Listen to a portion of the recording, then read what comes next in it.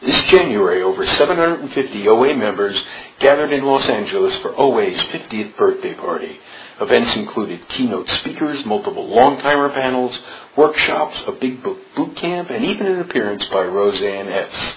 If you'd like CDs or MP3s of any or all of these sessions, go to oa50th.org and then follow the link to the recordings.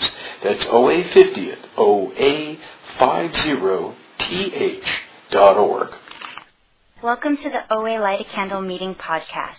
Visit our website at www.oalaig.org, where you'll find 3 separate speaker feeds with over 200 speaker files, forms for ordering CDs for these speakers, and a place to donate to keep this special service active. I would now like to introduce our speaker, Al.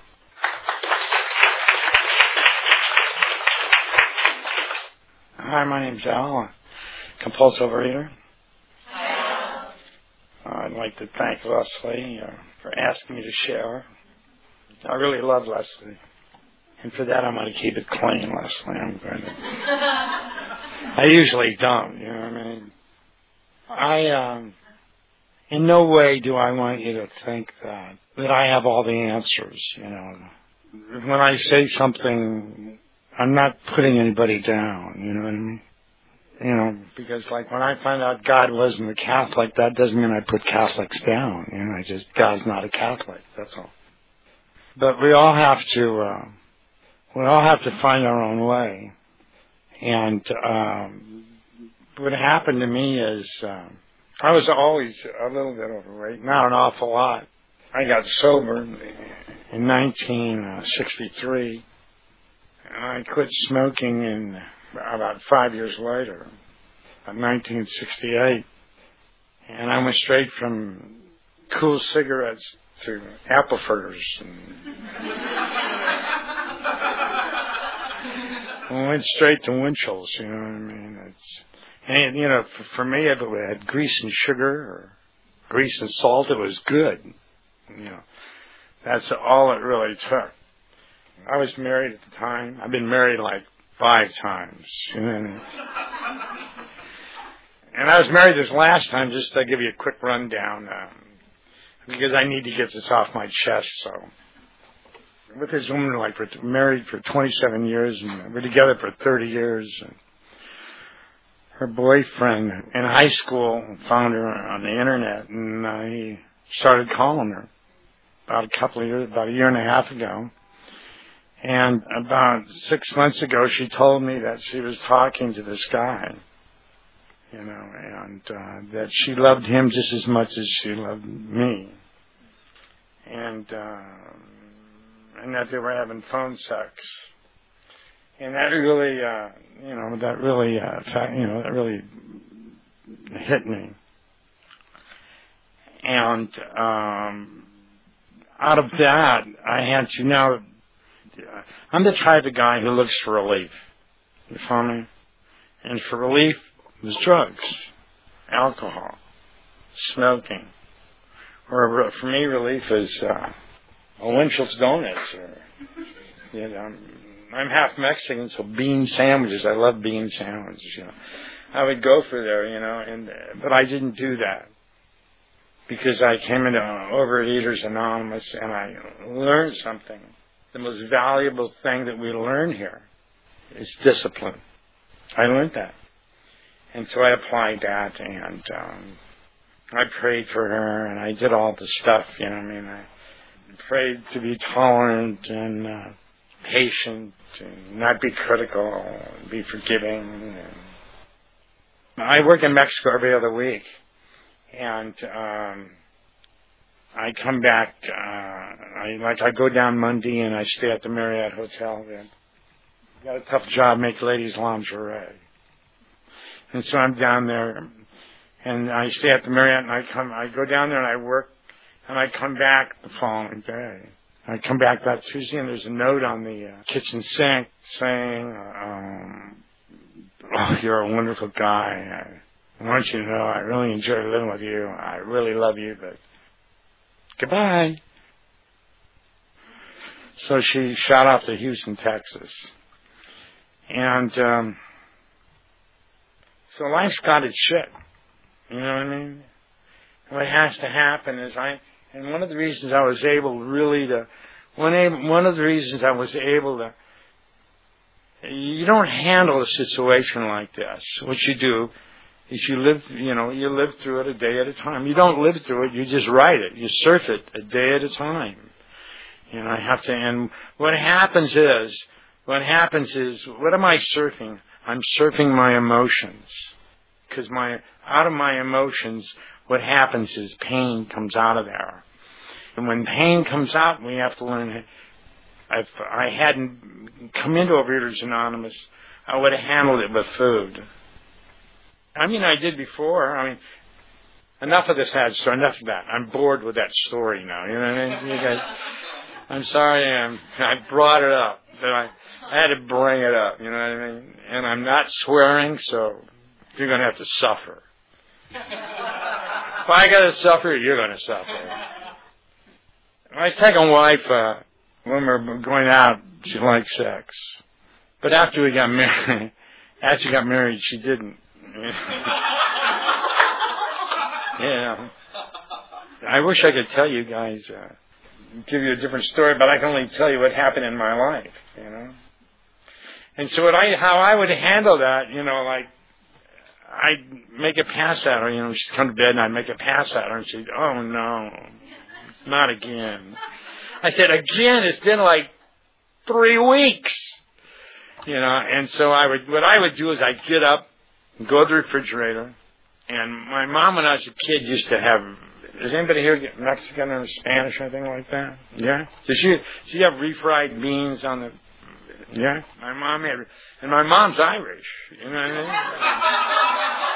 And my dad was Mexican, and she had refried beans there all the time, and I would make bean sandwiches. Take a piece of bread, throw the beans in there, a couple of those, and drink a big glass of milk, and turn it over to God.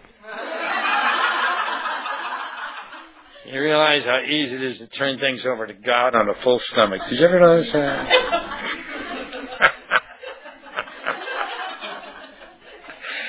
We're a word group, aren't we? I think we deserve each other. Really. So what happens is, I quit weighing myself as 235 pounds. But I never thought I was fat because I had size 34 elastic shorts, And it's long. And they would stretch, and it's amazing I didn't get gangrene, But I never would get bigger shorts. So I went to the old Radford Club when it was down on Radford Street, This girl, she shared from the podium. Not only she was an alcoholic and addict, but she's a compulsive overeater, and she was hot, like you. I hope I embarrassed you. Okay. And she got up and she shared, and I went up after the meeting and I asked her, well, what is this thing about me? What is this? How'd you lose your weight? And she said, well, I went to Overeaters Anonymous. So I got a meeting list. She gave me a meeting list. So I was living in Roland Heights I was living in Temple City at the time. And they had a meeting in Hacienda Heights. And I went on a Tuesday night to my first OA meeting. And it was around 5 women. About 5 or 6 women and 1 guy. I was in the meeting and I heard him talk about food plan and sponsors and absence. I didn't know what they're talking about, So when the meeting was over, I went up to talk to this guy, and this guy had no time to talk to me. He was busy talking to the girls, the women. They weren't girls, they're women. So he was busy talking to the women. So I just went over to the table. They had a little table like that, and they had the meeting lists, and they had some sort of thing with food written on there, and a gray sheet. And I took off, and I left, and the secretary of the meeting wasn't there, but they wrote at that time they would write the secretary's name and her phone number. And I called her up, and I asked her about any other meetings. What's the thing? She started drilling me on the food plan. She said, "Have you got a food sponsor?" I said, "No, I haven't got a food sponsor." You know what I mean? And I tried to tell her how important I was, and now I've been sober in AA for. She didn't give it a rat's thing. You know what I mean? She did not care, especially for you, Leslie. She didn't care. You know what I mean? And so she said, "Look, I'll tell you something. You can't share at the meeting unless you got 3 weeks calling abstinence." So I said, "What do you mean calling out?" She says, "Well, you got to call your food in. You got to weigh and measure it for 3 weeks." I said, "How do you weigh food?" She says, "Well, you go and get a post office scale." And then she gave me, they had a diagram. I got it in my mind right now. 1 protein, 1 fruit, 1 protein, 8 ounces of vegetables, finger salad. For dinner, 1 protein, 1 cup, 2 cups salad, 2 cups, 2 cups salad, or was it 1 cup? I forget. It's 2. I may remember 2 cups. Yeah, 2 cups salad and 8 ounces of vegetable. I mean, you would be surprised the lettuce I could pack into a 2-cup container. And my first problem, I had a problem reading. Because I would ask her, I forget, we'll call her Mary. I forget what her name was. I'd say, "Mary, I didn't see ketchup. Can I have ketchup?" She says, "Is it on the food plan?" So I go read it. I say, "No, it's not on the food plans." She says, "Well, it's not on the food plan. You can't eat it." Then I asked her refried beans. So I said, "Can I have refried beans?" She said, "Is it on the food plan?" I went, "No, it's not on the food plan." Then I'd say, "Spanish rice. Can I have Spanish rice?" I tried to throw my heritage on it. "Spanish rice, is it on the food plan?" "No, it's not on the food plan." Well, you can see my whole thing was, so my first 3 weeks of calling abstinence was reading. Then if you really want to know why you eat, if you really want to know why you eat, all you really got to do is go on calling abstinence. It'll come up. And it came up for me. What is the emotions? The emotions come up, and what happens? My emotions came up in a weird style. It came up with an anxiety attack. You know what I mean? And I had and I told her I was having anxiety attacks. She didn't care. She said, "Oh, that's tough. I had them too." I ain't going to kill you. You can go through it. Just follow your food plan. I was very lucky. I got sober in Hawaii, so I was like abstaining. I'd already 6 weeks. I weighed myself. I lost 30 pounds the first month. And it's easy because it's almost all water. Guys lose fast. And so I was over there, and I was very fortunate because I was having anxiety attacks, and my AA sponsor was there, and I talked to him. And what he did is he told me, he said, "You got a thinking problem." He says, "You got a thinking problem." And I came back, and I went to meetings, and I got into the steps. Because what happens is, Overeaters Anonymous, what it did, it put me into the steps. It put me into, what it did, it made me really conscious of how I felt. It made me conscious how I felt. And by me sedating myself with food, now I don't know anything about anorexic. I never had a problem not eating. You know what I mean? If it wasn't painted and wasn't nailed down, I'd eat it. I didn't care. But what happens is I had my emotions come up, and I had to handle my emotions. That's what happens. And if you can't handle your emotions, let me tell you something. If you don't handle your emotions, what you get to go through life is counterfeit. You get to go, you know why people have to be cool? The reason they have to be cool is because they can't be who they are. Because who they are is because they think who they are is who they think they are. I was totally darkened.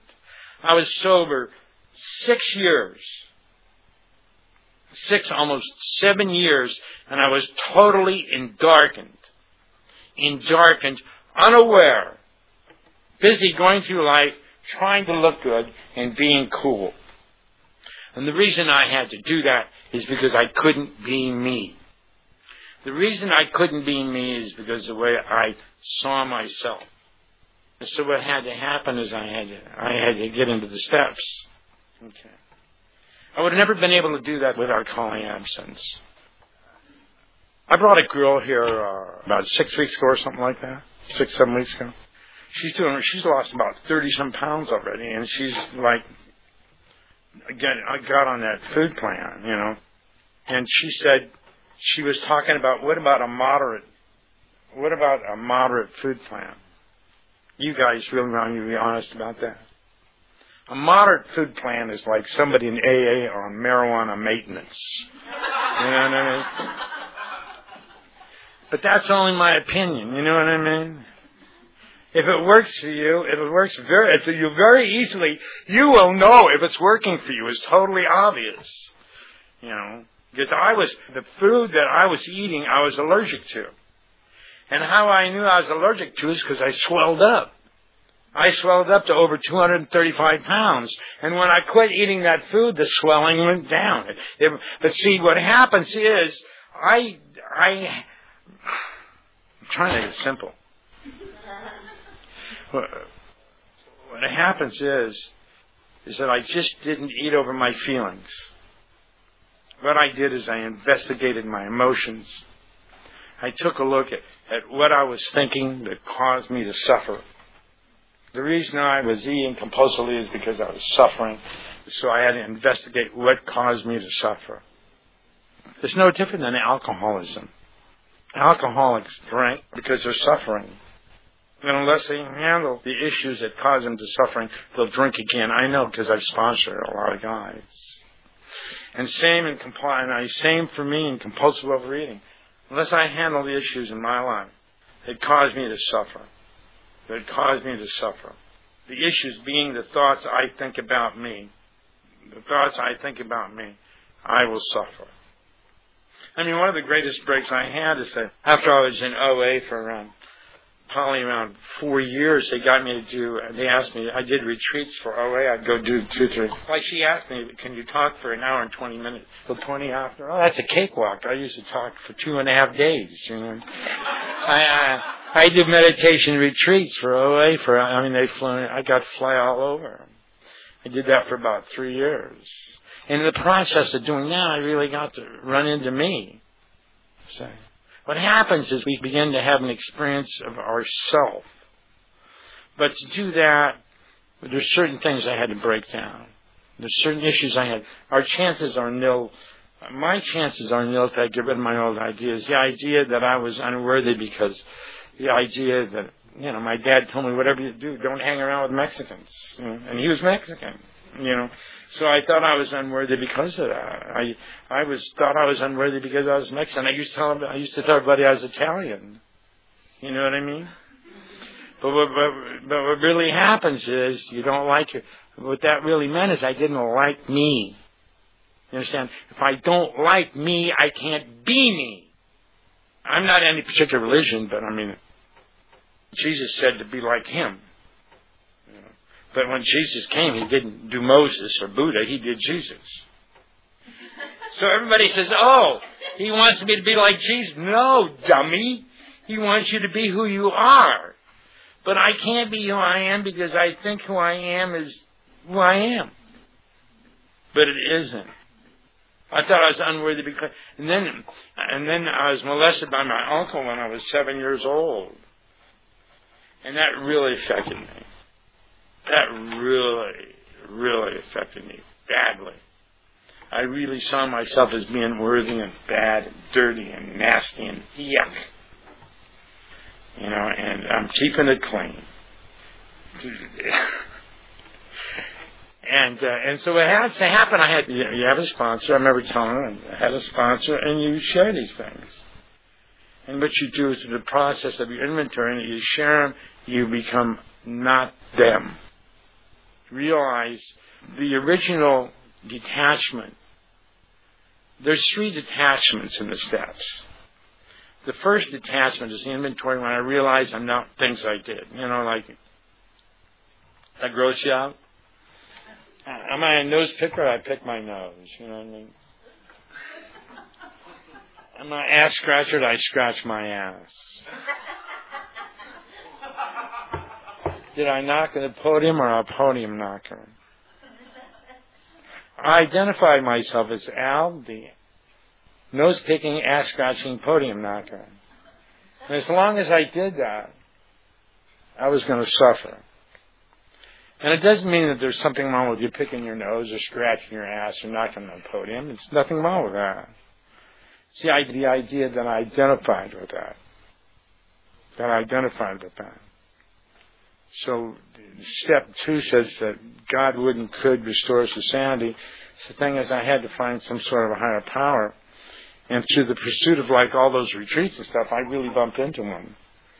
And so I realized that who I am, what I am, is an extension of God. No more, no less, just like you guys. Like you. Just a little extension, we're extensions of God, just little extensions of God. That's why we can never be anything, because we already are that. You know what I mean? So when I realized that who I am and what I am, an extension of God, I went over and I picked my nose. I went over and I scratched my ass. I went over and knocked on the podium. At what time did I become any of those things? You say, I never became any of those things. Because what I am is an extension of God. See, it is not. Now, you want to know, how does this work? What does this do? This relieves, when you're on calling and when you're abstaining, you're having to deal with your emotions. As these issues come up, and instead of eating over them, we're forced to psychologically form a new way of thinking to deal with them. So, I'm going to keep talking, but I'll stop because I like questions. Anybody got a question they want to ask before I flip on? Yeah. What are the other 2 detachments? What's the other? The other 2 detachments? The first one is that. The second one is when we make amends to our family and stuff like that. When we make those amends, and we realize that Jesus, all this stuff that I thought I had really hurt people, their lives went on, and my life was screwed up. You know what I mean?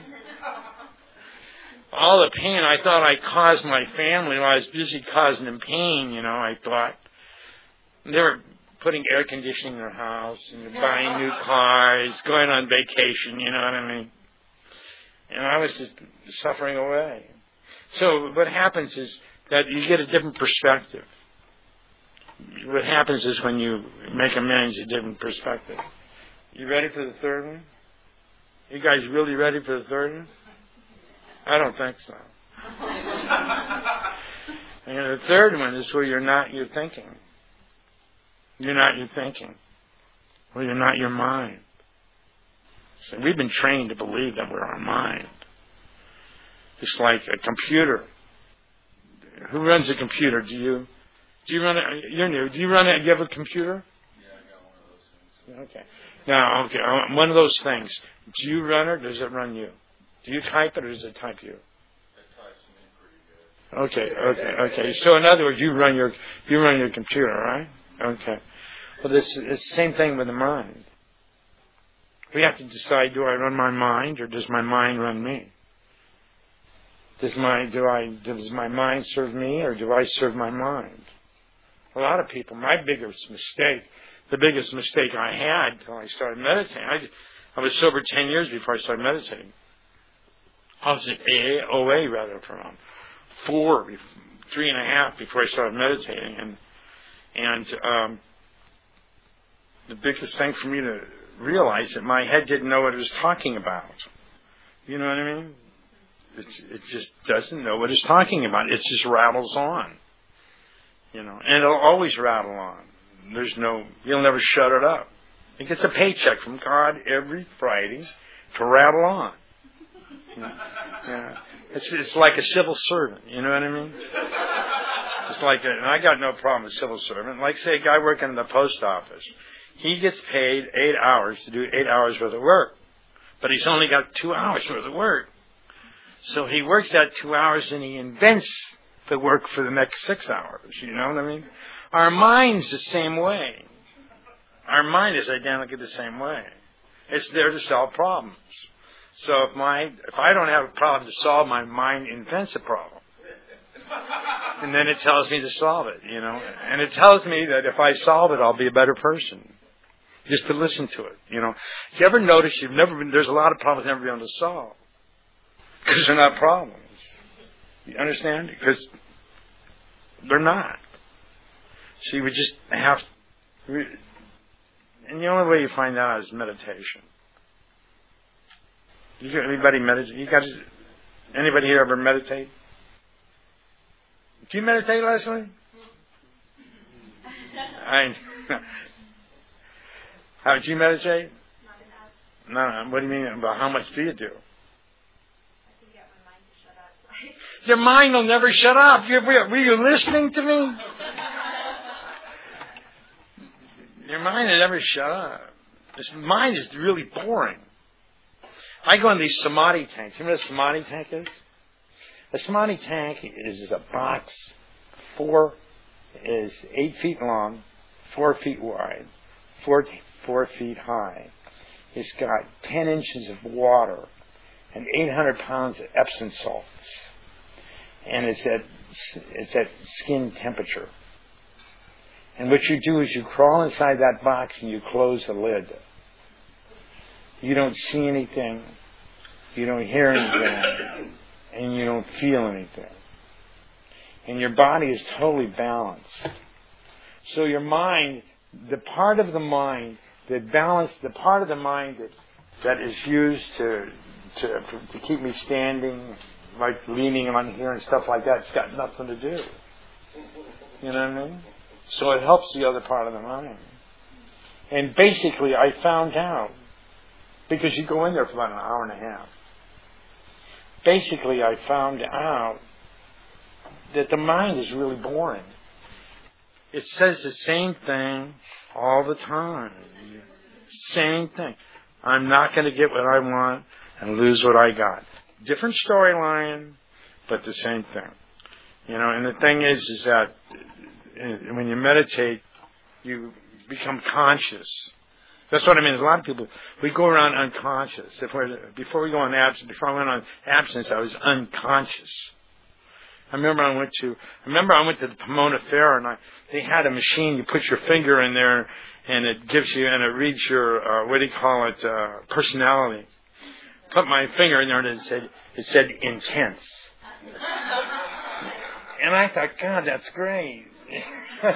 I thought a real asset. You know what I mean? I thought it was an asset. But what happens is you become observant.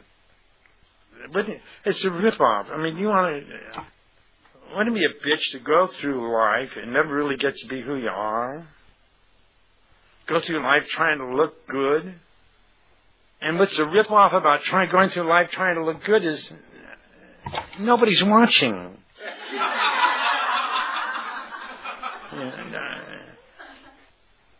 And if they are, you're not that important. You know what I mean? I'm just garden variety. I am garden variety. I mean, people that they thinking about me, they're wasting their time because I'm not that important. Their life's got to be boring to think about me. You know what I mean? That's a fact. So what happens is, now you understand, now what do I get out of that? I get freedom. 5 more minutes to go. Okay. I'll talk slow. I get freedom. I got time. Is there another question? Anybody got another question? Yeah. Tell us a little about how you went from whatever the perceptions of God religion in that world as you were a kid to having a conscious contact with God, the spiritual program and the human program? Okay, I'll do that. That's easy. The question being, how did my concept of God change? Okay, I came in God as a Catholic. I found out through going to meetings and experiencing that God wasn't a Catholic, because I saw a guy who was sober, stayed under impossible conditions in the middle of the Pacific Ocean at Anahuac Island, didn't drink. He came to I used to go to the Waikiki meeting on Sundays, and he came to that meeting and he shared. And he thanked his higher power, and I went up and gave him a quick catechism quiz. You know. The guy is Japanese. And he says, I'm not a Catholic. He says, I'm a Buddhist. So what I had the experience, now listen to this, I had the experience. I don't care what you guys think. I really don't care. I'm not interested. But I'm really interested in what I think. You know, I had a personal experience that God was not a Catholic. A personal experience that God was not a Christian. Personal experience that God was not any religion. This guy has stayed. And so what happened is, that was in the 60s. Then the next thing, I bumped into a book written by a guy who was loaded on acid when he wrote it. You know, and I was on OA about two years in, and the guy's name was Ram Dass, and he wrote a book called Be Here Now. And in that book, he said one thing that was really profound. He quoted a guy named Gershoff saying, "You cannot escape until first you realize you're a prisoner." How many of us are going through life as a prisoner? Really? Yeah, okay.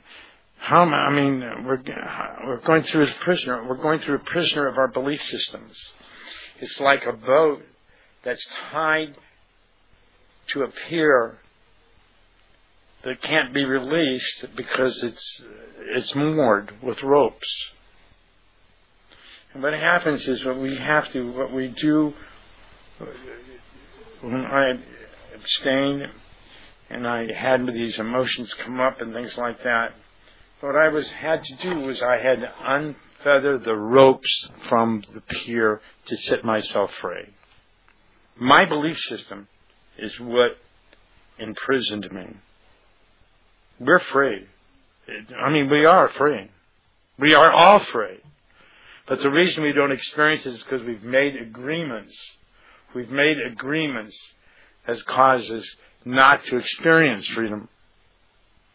So what I needed to do was investigate those agreements. Now, all these exercises I was telling you that I was doing, the only reason I could do that is because I was abstaining and I was having to feel the way I feel. You know, I have feelings come up now. You know, I have feelings of loneliness, and I have feelings of hopelessness. I have feelings of what's going to happen. These come up. So how do I deal with these? Now, how I deal with this is patience, tolerance, and just be curious. I don't know what's going to happen. Nobody knows what's going to happen. Anybody says they know what's happening in the future, ask them for the winning lotto number for tomorrow. And if they don't have that, they don't know. I just tell you this much. Try to abstain for your own personal sense of wanting to be alive. To be alive. Abstain. This is one. Abstain to be alive. Abstain for the right to be free. Abstain for the highest right in the world, which is the greatest right in the world, which if God was to come down, if she was to come down and say, Al, here's what I want you to do. I'd say, what? What do you want me to do, Gal? I want you to be you. That's why I put you here. I want you to be here.